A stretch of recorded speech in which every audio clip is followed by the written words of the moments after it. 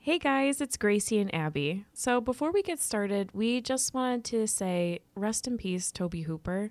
We don't mention it in this episode, so we wanted to mention it before we get started. Abby, you wanted to say a few things? Yeah, definitely. Thank you for creating such awesome horror and really setting the standard for, all of the sequels that came out after Texas Chainsaw Massacre, his most well-known.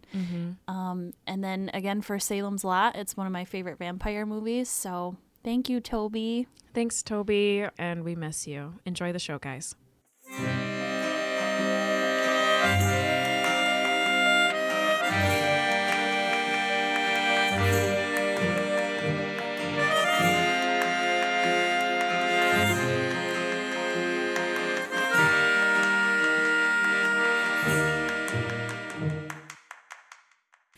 Good morning, Nancy. My name is Gracie. And I'm Abby. And today we're going to be talking about the 1979 miniseries based on Stephen King's 400-page novel, Salem's Lot. It's directed by our good friend, Tobe Hooper. Yay! Toby! And it stars David Soul, Lance Kerwin, Bonnie Bedelia, and James Mason. Now, do your James Mason. No. No? I'll do mine. James Mason. That was really bad. Yes, well, the master, the Kurt Barlow, Kurt with a K. That's really unique. That's my horrible James Mason impersonation. Oh, I love him. He's so great. that's great. So the success of Brian De Palma's adaptation of Carrie to the big screen was a huge hit. So studios were fighting for the rights to Stephen King's other novels. After Warner Brothers Studio got the rights to make King's second novel, Salem's Lot, into a film, basically right after the book was published, they sought after the right director and writers to bring it to the screen. Unfortunately, King thought that all of the picks that they had made were a hot mess. There were a lot of creatives, like horror creatives, that were chosen to do it, but none of them seemed to bring about any good ideas or anything that was even remotely truthful to the book. Yeah. And I can kind of see, especially if Stephen King was just sort of like coming out like as a writer, like this was the early 70s when I think they first started production. Mm-hmm. So I think that, I think it's fair to say that he wanted to be truthful to the story. Yeah. He said in a 1987 interview for the Highway Patrolman magazine, he said, "In a way, it is my favorite story, mostly because of what it says about small towns. They are kind of a dying organism right now. The story seems sort of down home to me. I have a very special cold spot in my heart for it." During the moment of Salem's Lot being in cinema purgatory, the studio decided that maybe it was more suited to be a television miniseries than a film, and because of the novel's length and King's insistence on it being truthful to the adaptation, they thought that might be best. George A. Romero was chosen to be the director, but he left the project once they decided to make it a TV miniseries because he felt that creatively, like, it wouldn't do well because the budget might not be as good. Oh yeah. Boy, was he wrong. I know. I wonder what that would have been like, though. I know, it would have been a completely different movie. I think so, too. Yeah. It would have been. Mm-hmm. So, after Warner Brothers television producer Richard Kobritz went to a screening of the Texas Chainsaw Massacre, he knew that Tobe Hooper would be the perfect person to direct Salem's Lot. So that's how Tobe Hooper got into this. Salem's Lot originally aired on CBS on November 17th and 24th of 1979 in 2-hour segments. It was eventually cut down and then released into theaters in parts of Europe so that European audiences could watch it. So they didn't watch it on TV, they watched it in theaters. Oh, man. I know. Was there an intermission for that? Because I don't know. They cut it down. So it wasn't 4 hours. Okay. Yeah. Okay. I'm not sure what they cut out, though, which is kind of interesting. Yeah. So at the same time, or at this time, it was the most expensive miniseries to be made in the U.S.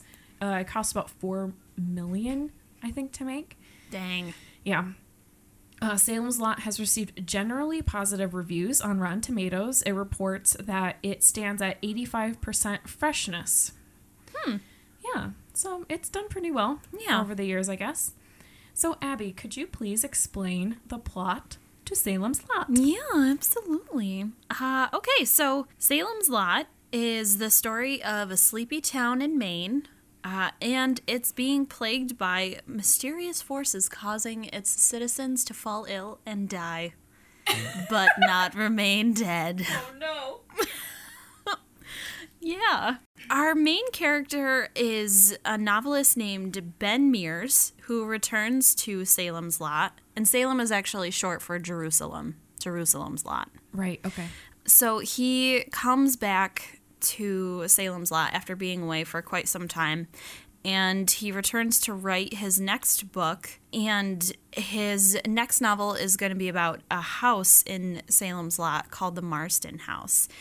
And he's always had like a really bad feeling about the house, and that doesn't change when he comes back. Like, he still thinks that there is a very foreboding force surrounding it. So the home was actually recently acquired by an outsider, an old man by the name of Richard Straker, and he's also opening an antique shop at the same time that he acquires this Marston house. So the Marston house is where he lives, and then he has an antique shop in town. Right, okay. Exactly. So he begins moving his belongings into the Marston house, and it turns out that among those belongings is a centuries-old vampire master named Barlow. Oh. Yeah. So as the town's inhabitants start to fall ill to this mysterious sickness, the first victim is a young boy, and then it kind of spreads to everyone else. Right. So this illness, they start to feel weak and have really terrible dreams, like horrible nightmares. Okay.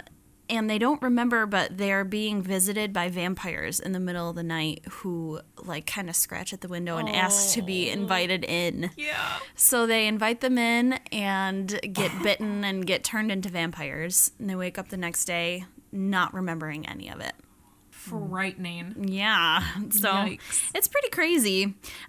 So these little vampires that visit them in the middle of the... I say little like they're tiny. They're That's normal a movie. people. That's a movie, The Little Vampire. Oh my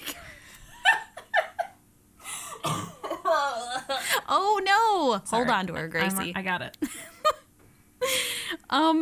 So yeah, and the vampires are actually the ones that visit the other citizens in town. They're all the townspeople, so it's not like they're strange vampires, but they're all there to do the bidding of Barlow, the vampire master. So because Ben is the outsider, and he hasn't been in Salem's Lot for a very long time, he is the first suspect, and the sheriff and everybody basically accuse him and start to point the fingers at him. But all along, Ben knows that it has something to do with the Marston house. So he goes with his gut, and one night goes up there to do some investigating, along with another young boy from the town named Mark and his love interest, Susan. They all go up to the Marston house, and there they find Barlow. And Ben and Mark stake Barlow through the heart. Mm-hmm. And they burn the Marston house down and flee the town of Salem because it's been completely overrun by vampirism. So they flee to Guatemala. Yeah. In search of some answers or maybe a solution to the problem. Or just to get the heck out. Yeah, exactly. Get as far away as possible. And they didn't know that Susan followed them there to Guatemala. They thought that she just kind of disappeared because Straker actually tried to feed her to Barlow when they all went up to the Marston house. So Susan is there in Guatemala, and it turns out she was turned into a vampire. No. Yeah. So Ben stakes her through the heart and kills her. Love is dead. Literally dead. And that's the end. That's it. That's actually not it. There's a whole lot more. This story it's got so many different plot lines and so much. And, you know, all the sleepy little town tropes that go along with it, including the affair. This film is chocked full of frickin' other stories besides the vampire story. It's crazy. It is. It's a lot. It's so much. I feel like it's more actually the story of a small town with like a vampire side story. You know what I mean? Yeah. Like Stephen King was just like, let me tell you about this little town in Maine. Oh, by the way, there's vampires. Yes. No, absolutely. That's so funny that you say that because we were just watching Predator 2 last night. Yes. And I was telling Luke, I was like, so the Predator movies could just be about the conflict that's happening in the movie without the Predator. The Predator just shows up. Yeah. And it's like, oh, by the way, there's a Predator. Let me just throw this into the fun bag mix of everything else. So true, though. It's crazy. Yeah. So, okay. That's good. Thanks, Abby. Oh, yeah. You're welcome. So, okay. Let me tell you this. I watched this movie. I knew it was long. I forgot it was 3 hours long. Same. Because it's a mini series. Right. That makes sense. Okay. But, like, when you just sit down to watch it, you don't quite remember until you're like, okay, I gotta pee. Like, when is the next pausing point? Or when does it end? Yeah. It doesn't end.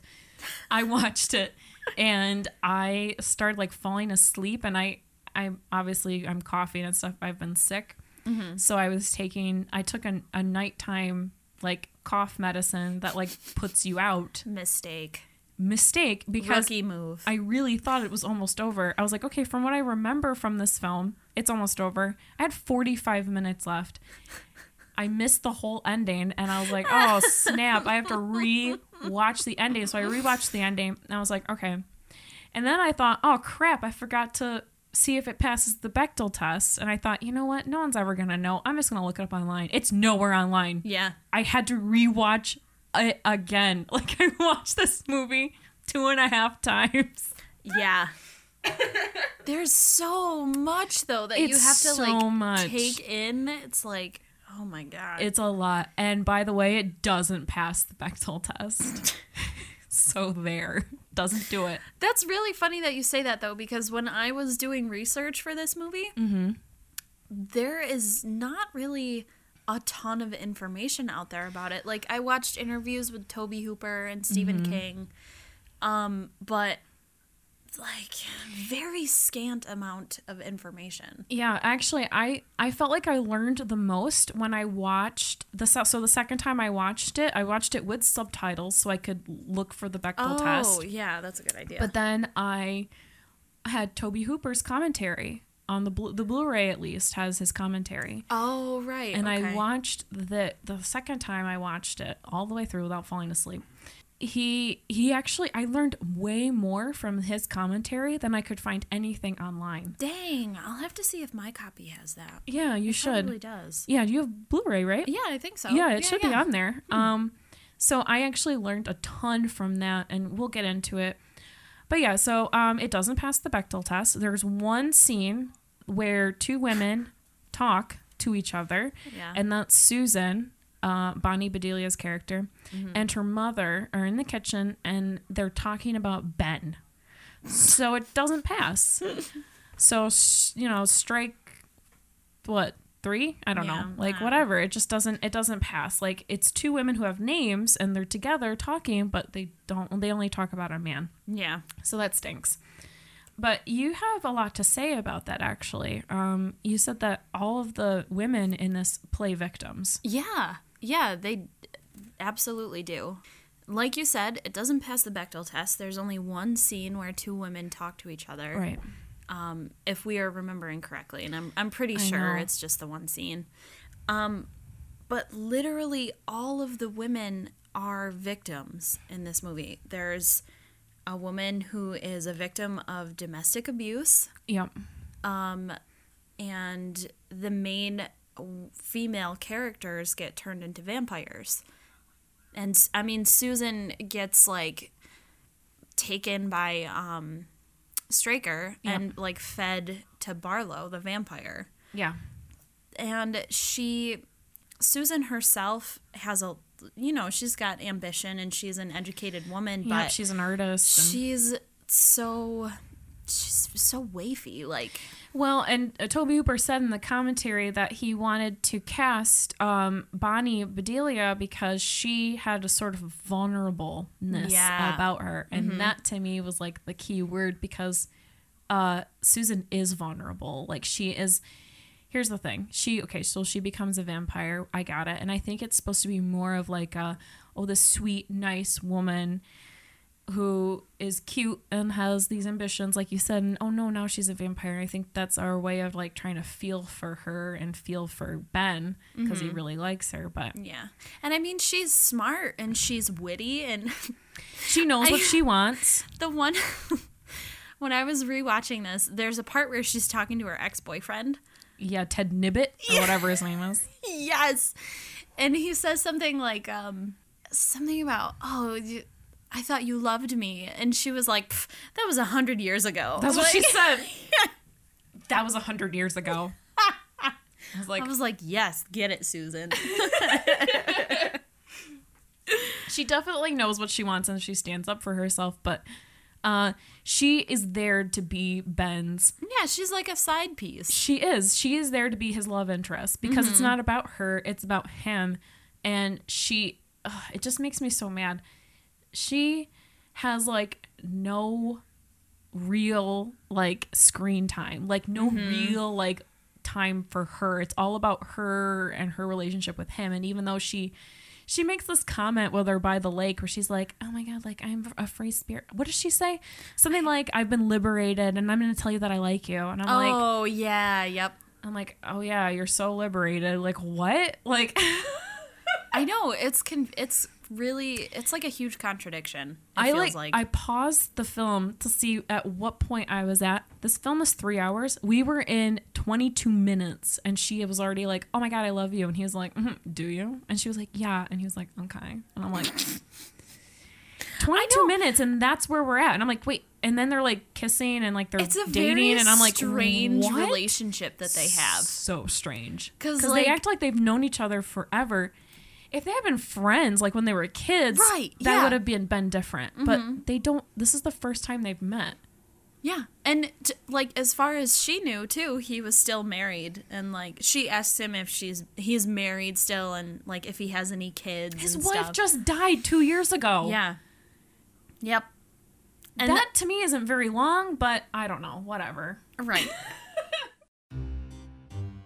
Hey guys, we're going to take a short break here and thank James for being one of our $25 patrons. James, you are so cool. Thank you so much. You're the best. Yay! Listen, though, I tried to write you a poem.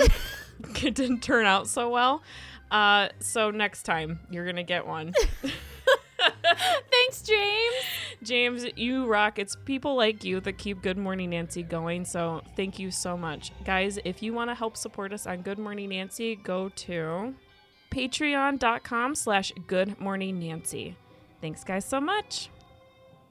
Okay, so Salem's Lot, like, it doesn't have, like, breathtaking cinematography, in my opinion. No, I think doesn't have an awe-inspiring like composer score, and there's like a lot of weird quirks in the performance.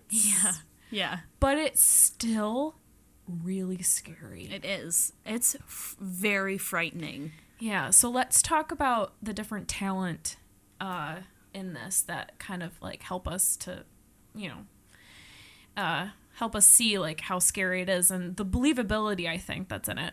David Soul, who plays Ben, the main character, he's actually a British American singer and songwriter. What? He's a singer. I looked up some of his music. Oh man, and it's good. You're kidding. No, he's a singer. It's crazy. But he's also Hutch in Starsky and Hutch. Oh my god. Yeah. Okay. So that's what he was known for. Huh. Yeah, it was for doing that before Salem's Lot. So when they got him to be in this movie, like, he was big stuff, like, in the 70s. Wow. So that was, like, a big deal. Yeah. And he wanted to do more serious stuff. And because Starsky and Hutch was nice because it got him fame, but, like, he wanted to do more, like, serious acting. Yeah. And so, like, this was, like, his step forward into doing that. And Tobe Hooper said in the commentary how he loved working with him, and he was super professional. So, Awesome. yeah. And then, of course, James Mason. James Mason. Mr. Barlow. That's the best I can do. suit that you wanted. Yes. James Mason, who is just a super accomplished British actor. He was Humbert Humbert in Lolita. He, from what I remember him from, was when he was that crazy spy guy in North by Northwest, Philip Van Damme. And then, yeah, he was the bad guy in that. And then he was Captain Nemo in Disney's 20,000 Leagues Under the Sea. Oh my god. Which is, yeah, what I grew up on, like, the old Disney movies. And so I always liked him in that role. So Tobe Hooper said that it was like his friends were, like, really jealous of him. Oh my god. Because he got to work with James Mason on, like, his second movie ever or whatever. That's crazy. Yeah. What do you think of they're basically the two main characters. What do you think of their performances in this? Like, do you think they're believable? Do you think they're kind of quirky, or do you think that's meant to be that way? I mean, I feel like James Mason is, like, super serious about it. Because he's a professional. Yes. Yeah, of course. So, I mean, his acting is very convincing, but I almost feel like it's too serious. Yeah, and sometimes I think David Soul, Excuse me. he always seems to be thinking, like, something. Yeah. He always seems, like, his thoughts seem to be, like, super dark and mysterious. Yes. And I'm like, what are you thinking? Yeah, I know. I get that. Yeah, so that's interesting. Elijah Cook Jr., who plays the drunkard, homeless guy, is the freaking guy from Rosemary's Baby. Yes. And the guy from House on Haunted Hill, who's also a drunkard in that. He's just really good at being drunk, I guess. So, but I love seeing him and stuff. He always makes me happy. Yeah. Fred Willard is the realtor, and he's in all of those Christopher Guest movies, like and Waiting for Guffman. That's the one. Oh, Waiting for Guffman. They're all familiar. They're like mockumentaries, like fake documentaries. Ah, okay. So he actually does a lot of comedy. Like, I know him from those. Yep. And then he looks like a comedy actor, right? Like, he doesn't look like he fits that role. Reggie Nalder is the Kurt Barlow, the vampire. Oh, okay. So Reggie Nalder this is what I remember him from, and when I saw a picture of him online, I thought, this guy looks so familiar. I couldn't tell when he was in the vampire makeup, but when I saw, like, his picture on Wikipedia, I was like, this guy, and this is so familiar to me. But he is the assassin in The Man Who Knew Too Much with Jimmy Stewart. Holy crap. That's bananas. Yes, that's him. So cool. I know. And it's like, oh my God. And even Tobe Hooper in the commentary was like, he was already kind of menacing looking. Yeah. Holy crap. Yeah, so that's pretty neat. So let's talk about Tobe Hooper and this movie. So he really wanted to, like, kind of... Tobe Hooper is interesting because... He's very interesting. He is such a character in himself. Okay, so Texas Chainsaw, to me, has such a different feeling. Absolutely. Than Salem's Lot. Since you love Tobe Hooper and Texas Chainsaw, do you want to expand on that? Like, what do you notice is, like, a huge difference between those two movies? So, obviously, it's an entirely different setting. Completely. So, with Texas Chainsaw being his first, I think maybe you can see it in the cinematography, or maybe it's just me being super picky. It looks like he was a little bit out of his element with the way that he filmed Salem's Lot, Absolutely. which sort of like adds to the quirkiness of it. So I mean, he made it work, but like his other films, like I don't know if you're familiar, but have you ever seen Eaten Alive? No, I haven't. That one was, I think that one takes place in like Louisiana. So those are like, you can tell that they're like hot, like creepy, like bayou kind of like Everyone's like backwoods. sweating. I know what you mean. Yeah. But this was so different because everyone is so clean cut, and it had kind of like a cold feeling to it. And I think that's a really good point. And I think that the only time that I felt like it was a Tobe Hooper movie was with Boom Boom Bonnie. Yeah. The girl that's cheating on her husband. And when she's in that like hot pants like Yes. outfit. Yeah. That's like, and like she was kind of shiny. Yeah. So like that feeling of like it's hot and it's grimy, like that feeling that Tobe Hooper films give you. She was the only one. I didn't know that Tobe Hooper directed this until we started talking about our first episode, because I was doing a bunch of research on him and like Texas Chainsaw, and I was like, holy crap. I honestly probably would not have known that he directed it if I didn't have that background information. So it is quite a different feel. Yeah, and he mentioned how this was his first TV thing that he had ever done. So he wasn't really quite used to the process of, even though it's not a television like show, it's a series, but he said he wasn't really used to like the concept of filming TV. I feel like if it had been made into a movie, it would have been a lot more graphic, like a lot more graphic, because this for him I feel like is a little bit on the tame side. Definitely on the tame side. Yeah. But I think that, and this is why I think that it's still very scary, is that he uses a lot of the campy stuff that we're familiar with in horror, and he plays it up to the next level. Yeah. So like the whole idea of like coffins and mysterious packages from Europe and that whole like mystery thing, like that to me is what makes it kind of scary. And like that of course has to do a lot with Stephen King's story because it's very faithful. I think Tobe Hooper, he said that on the set he would go back and like read the book to make sure that he was sticking as close to the story as possible. Yeah. So I think that by having all of that creepy sort of old horror movie imagery in it, it sort of plays with our imaginations a lot. And I think that's what makes it still really scary, even though it's not something that he would normally do. Right. Absolutely. But yeah, I got scared when I first saw this when I was a kid. Yeah. Heck yeah. The thing that stuck with me was the little Glick boy, the youngest one, who's like scratching at the window for his brother Danny to come open the door. I don't know what it is with Tobe Hooper, but like a lot of my scares when I was little, like the real scares, were Tobe Hooper movies. Like the part in the Poltergeist where the guy's ripping his face off. Yeah. And the part in the movie Funhouse where like the girls are being chased through the funhouse by the deformed monster guy. Oh yeah. Yeah. And you know, like all of that stuff, like, and then of course this movie. And I know it's like you're nodding your head because it's so true. It's like no, the imagery of this movie is crazy, insane, so scary. So okay, let's talk about the production design. Yeah. So you're an artist, right? Yes. I love hearing like what you have to say about the production design. So like, how do you feel like he did with like the whole like old horror movie imagery and the main imagery? I love it. I love that it kind of paid its respects to, the classic vampire look.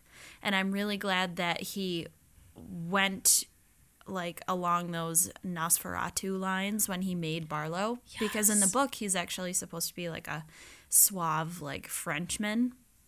Who looks human. Yeah.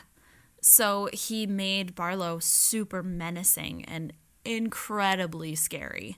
Like, he even has, like, the, like, crazy fangs and stuff, and he's bald, and he's got these big ears and these huge, like, demonic eyes. And that was a huge deal for me because, like, you can make creature effects look super realistic and all that kind of stuff, but I think eyes are the most frightening thing about, like, movie monsters. So I agree. yeah, absolutely. So I love that he kind of like twisted that a little bit. So, Yeah, definitely. and you recognize Barlow. Like, you recognize Nosferatu, and then you can tell the difference between that and this vampire. And I think a lot of movies that followed this kind of, like, sort of stayed with that imagery for a really long time. And as far as the other vampires, probably the most, they're among the most frightening vampires for, like, the horror genre. Yeah, because they're not pretty. They're not. And But they look real yeah. at the same time. They're not like the Hammer horror film, like, beautiful vampire women. Mm-hmm. Their skin is like that chalky green kind of color. They're gross. Yeah, and their fangs are very similar to Barlow's. They, like, come to, like, a weird V point. Yeah. It's, like, so strange, and their eyes are like raccoons at night. Like, Yes. so scary. Man, the part where the two guys who have been transformed, when they come crawling out of the pit in the house, that scared the crap out of me. It's still scary. That part, It always is. like, turn around. Look Yes. what's behind you. Oh my God, it's so gross. scary. It's so gross. Also, side note, I want to say that What We Do in the Shadows, Yeah. the old vampire Peter, looks exactly like Barlow. And that was the first thing that popped into my head when I watched it again. And I was like, oh, it's Peter. Peter. Oh my God, so good. Oh my gosh. Yes. Yeah, like, so the production design that's no accident. Like, it's No. definitely based on, like, the old classic Gothic horror. And Well, and I think Toby Hooper went with what he knew. So obviously he's familiar with, the old horror films of the past, and he was probably like, hey, this would be 100% scarier if we did this. yes, and let me tell you, that perfectly sums up. Okay, so Toby Hooper actually wanted the Marsden house to look like the house from Psycho.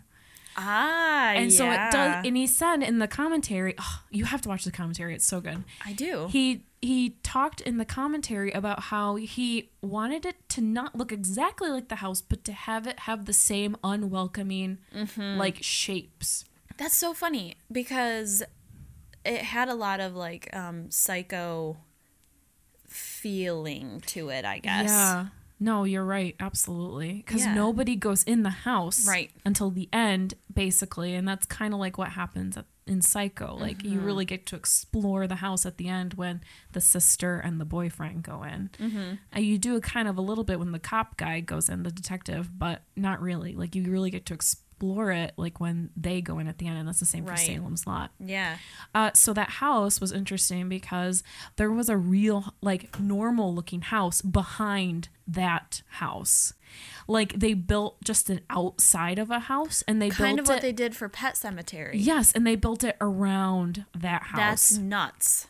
Yeah. So, and people Is still. that like a thing with Stephen King movies? I don't know. Or is Like- that a thing with movies? I had no idea that was, like, a thing. Like, people still lived in that house. And Toby Hooper said that he never saw the actual owners come in and out, but they lived in there while they were filming. That's movie. crazy. Oh Yes. my God. That's so nuts. That's so funny because when I was watching that Pet Sematary documentary, Yeah. they did literally the same exact thing.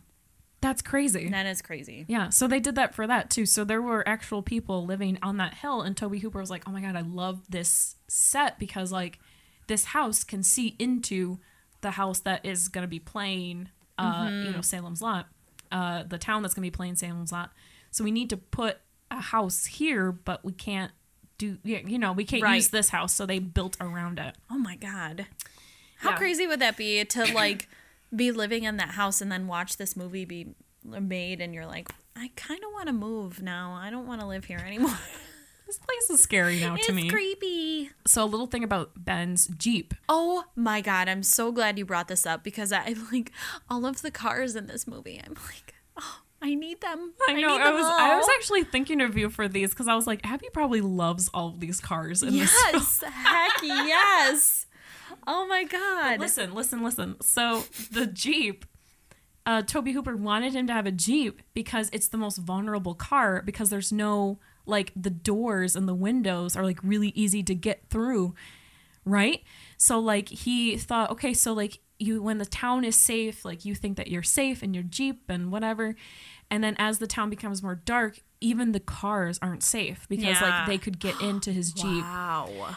Isn't that such a great idea? Like, he wanted a vulnerable car so that you wouldn't even feel safe in your car. Oh my God. Isn't that so That's good? great. Yeah. Yes. Oh, Toby. I know. He Good knows. thinking. He knows what he's doing.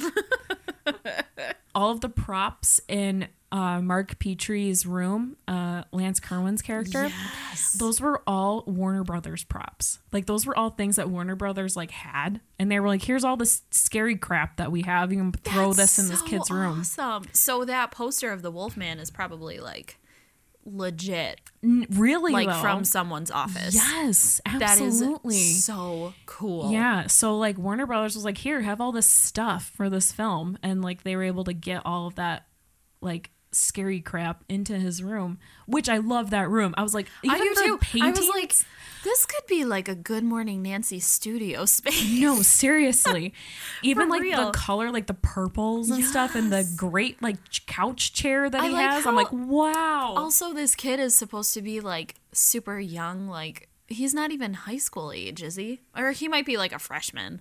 And he's like, got what, 14? He's got like a freaking, it looks like Dracula's like sex dungeon for a room. And like, you're like 14. What's happening right now?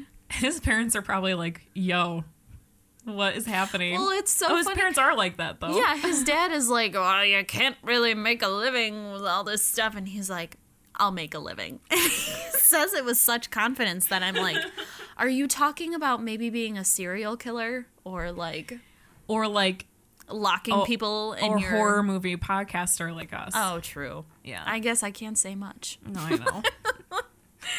I want to say that that's Stephen King as a kid. I want to say Ben Yeah, for is him sure. as an adult, and Mark is him as a child, and he has both of And him. maybe Barlow is him as an old man.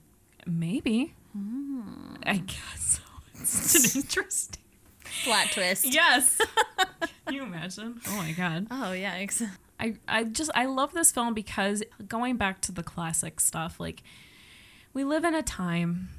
Let's sit down. Let's hold hands, and we live in a time where vampires can run really fast and they can do all this crazy glittering crap. Like, I love the old vampires I do that too. are in rickety coffins, who can't be seen in the sunlight, and who suck blood. You know, not this vegetarian vampire crap. Like, Yeah, no. this is what I love. And Tobe Hooper, like, even then, like, knew. Even in the 70s. Like, Dracula came out in, 1931. Mm-hmm. Like, he knew, even all those years later, like, 30-ish, 40-ish years later, that this is what people like Yeah. in vampires. Like, they love the old creaky, like, gothic vampire. So I don't know. Yeah, absolutely. That's why I think even to this day, Salem's Lot is still very scary, because it plays on those old fears that we have, that I think that as a human culture that have stuck with us like all these thousands of years. So Yeah. So Abby, final thought. Do evil homes attract evil men? That's a quote from the movie. Stephen King is big on the idea that homes are like batteries and need to be charged by some sort of energy, whether it's good or evil. Tobe Hooper said that even the natives of our country believed in bad places, and that's in quotes. Do you think that that is something that is real? And if it's not real, do you think that that still works in horror movies? Well, Coming from a very vague background in psychology. Yeah, a vague background. Yeah, but, well, I studied psychology for 2 years, and that was it. So I'm not an authority by any means. You know more than me. But I mean, you talk a lot. Excuse me. You talk a lot about how your environment shapes you. Because there's that whole like nature versus nurture thing. Right. And they've kind of like disposed of that. It's more of like nature and nurture goes hand in hand. There's no verses there. Yeah. So I think your environment obviously is a huge part of your upbringing. So if you're raised in a place that's got, you know, evil spirits, or there's some kind of like urban legend that surrounds you constantly, then yeah, you would be attracted to that. And there's probably like a pull that's there always, because you know how everyone says like you always come back home, yeah, kind of thing. So I think that has a lot to do with it. Yeah, that's a really good point. I agree with that. Yeah. Very cool. Thank you. Yeah. Wow, guys. Well, thanks for listening to this episode of Good Morning Nancy. Next week, we'll be talking about one of our favorite modern-day horror hits from Australia. Ooh. Ooh. See you then. Bye. Bye.